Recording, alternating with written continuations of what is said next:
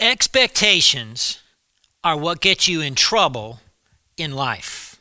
Let me say that again. Expectations are what get you in trouble in life. And nowhere is this more problematic, more visceral than with family, with spouses, with siblings, with grandma and grandpa.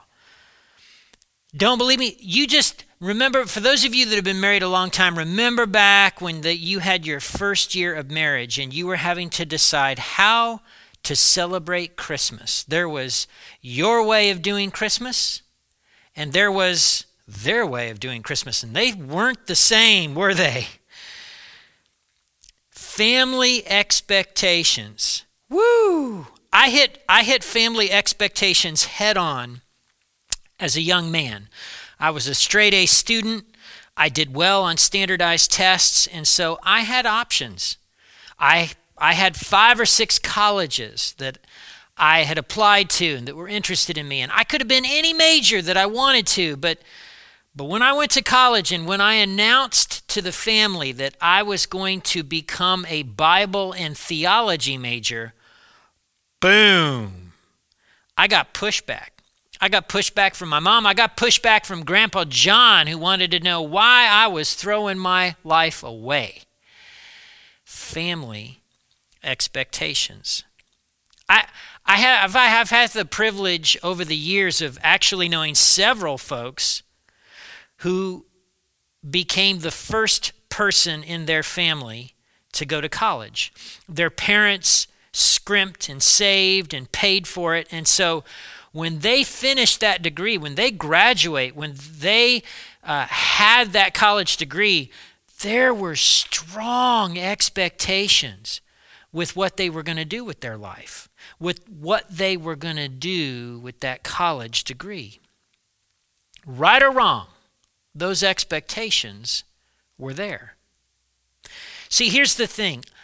I believe God has expectations of us. I believe God has expectations of us.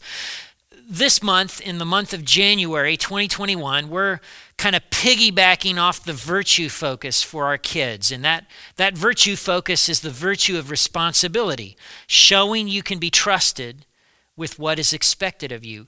Here's what most of us often don't realize about God. God actually has expectations of us. God has expectations of us. Jesus spells this out.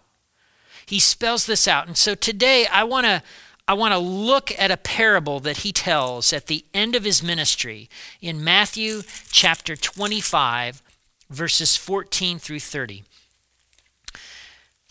I'm going to read it, and I want to draw out a few things from this passage. Again, the kingdom of heaven can be illustrated by the story of a man going on a long trip. He called together his servants and entrusted his money to them while he was gone.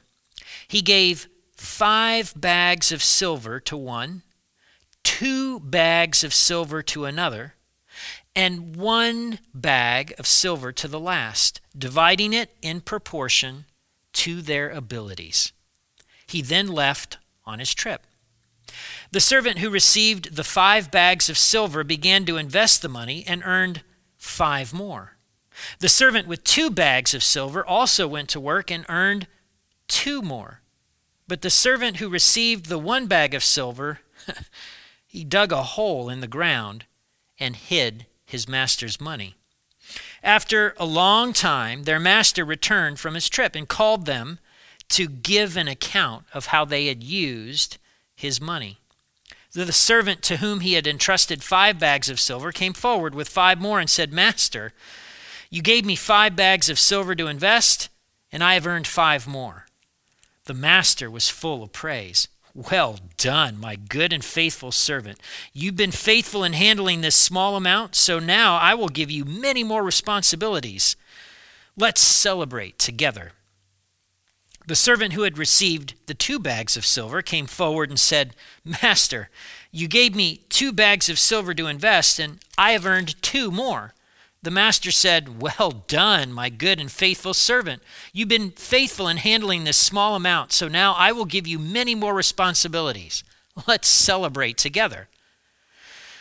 Then the servant with the 1 bag of silver came and said, "Master, I knew you were a harsh man, harvesting crops you didn't plant and gathering crops you didn't cultivate. I was afraid. I was afraid I would lose your money, so I hid it in the earth. Look, here's your money back." But the master replied, "You wicked and lazy servant. If you knew I harvested crops I didn't plant and gathered crops I didn't cultivate, why didn't you deposit my money in the bank? At least I could have gotten some interest on it." And then he ordered, "Take the money from this servant and give it to the one with 10 bags of silver. To those who use well what they are given, even more will be given, and they will have an abundance. But from those who do nothing, even what little they have will be taken away. Now throw this useless servant into outer darkness, where there will be weeping and gnashing of teeth." Whew! That's a powerful parable, isn't it? That's a powerful story. Jesus is saying some strong things. So let me draw out a few things from this parable. First of all, this is one of several parables in chapter 25 that have to do with faithfulness, have to do with being ready for the Lord's return. And the word used is talenta. Literally, they just moved it over and made it an English word that had never existed before. Talents. Talenta. But 5 talents was the equivalent of about $3 million. Now, how do I get that? Well, 1 talent was worth about 20 years of a day laborer's wage. And a day laborer's wage in the United States in 2021 is about $30,000. So 1 talent would be worth about $613,000.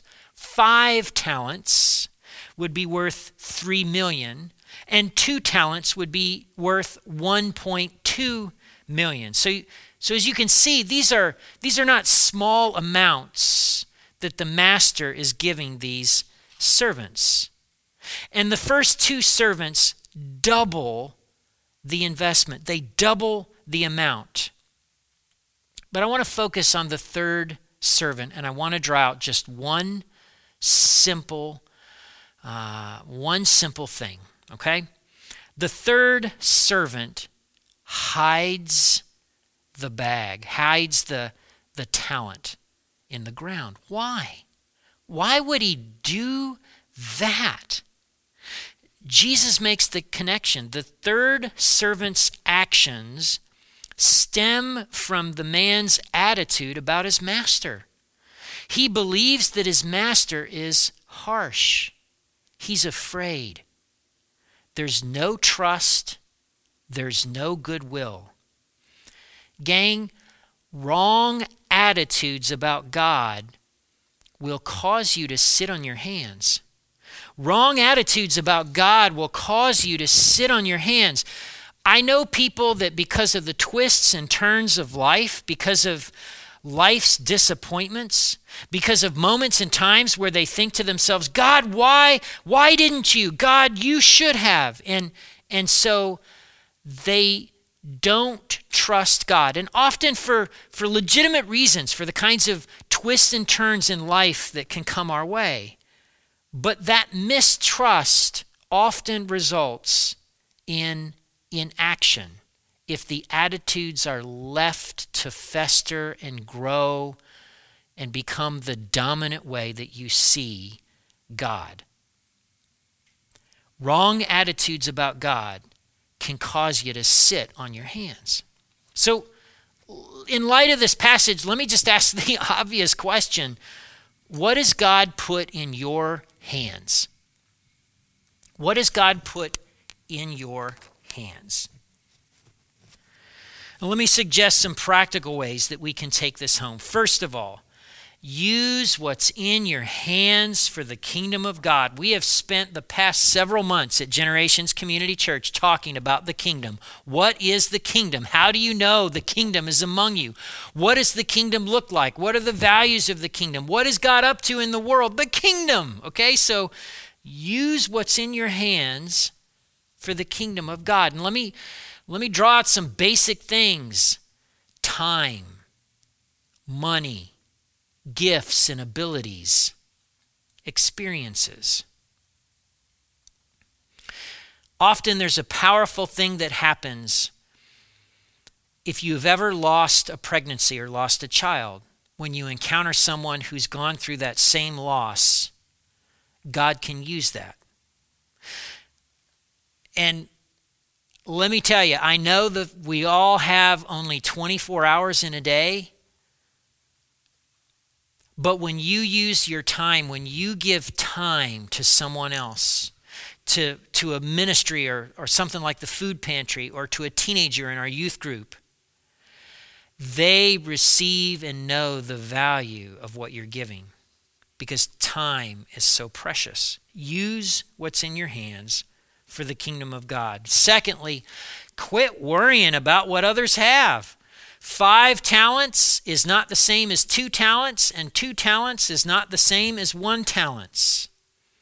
But the first 2 servants are praised the exact same way, even though what they are given is different. Quit worrying about what others have. Third, I think I need to remind us that God is not an American, okay? God is not an American. God does not exclusively live in the United States. See, God made the whole world and all of the people on the world, on this planet Earth. And so God looks all over the world, in the United States, in India, in China, and even in places like Pogo, like he looks everywhere. Thailand, Mexico, Poland.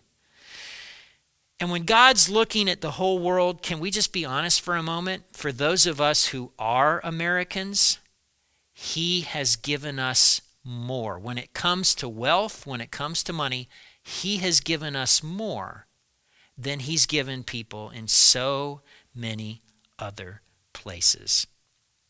Make it count. Make it count. If you've been sitting on your hands, if you've not been investing much, let me ask a simple question. How do you see God? How do you see God? The third servant was convinced that his master was harsh. Is it possible that there are some heart things that need to happen? How do you see God? Here's why this is important, gang. Look, this life is not all there is. Let me say that again. This life is not all there is. What you and I do here actually impacts the next life. There is going to be a one day, someday, day of the Lord, resurrection day, judgment day. And on that day, I don't want you to look back on this life with regret. So I gotta ask, what has God put in your hands? He's given you something. It may not be as much as what your parents have or your brother has or what the lady down the street has. It may not seem fair, but what has God put in your hands?